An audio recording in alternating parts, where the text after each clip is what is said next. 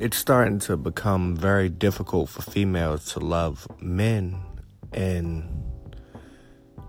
give men what they want, because early in their lives they never experienced love from their parents or any male figure in their life.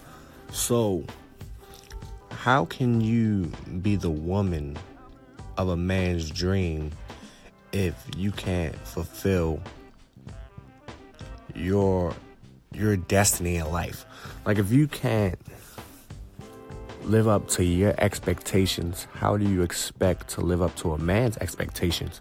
And that's what becomes very difficult for females in life today, especially today's generation. Like, today's generation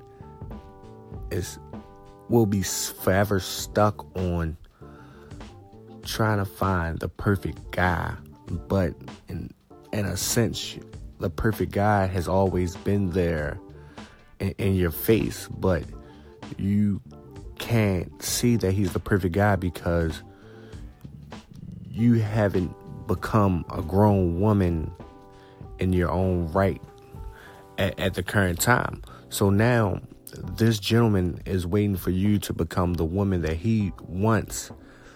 And on the reverse flip side of things, you're waiting for him to become the man you want. But in all actuality, he's already the man that you want. He's doing everything that needs to be done and everything that you want done.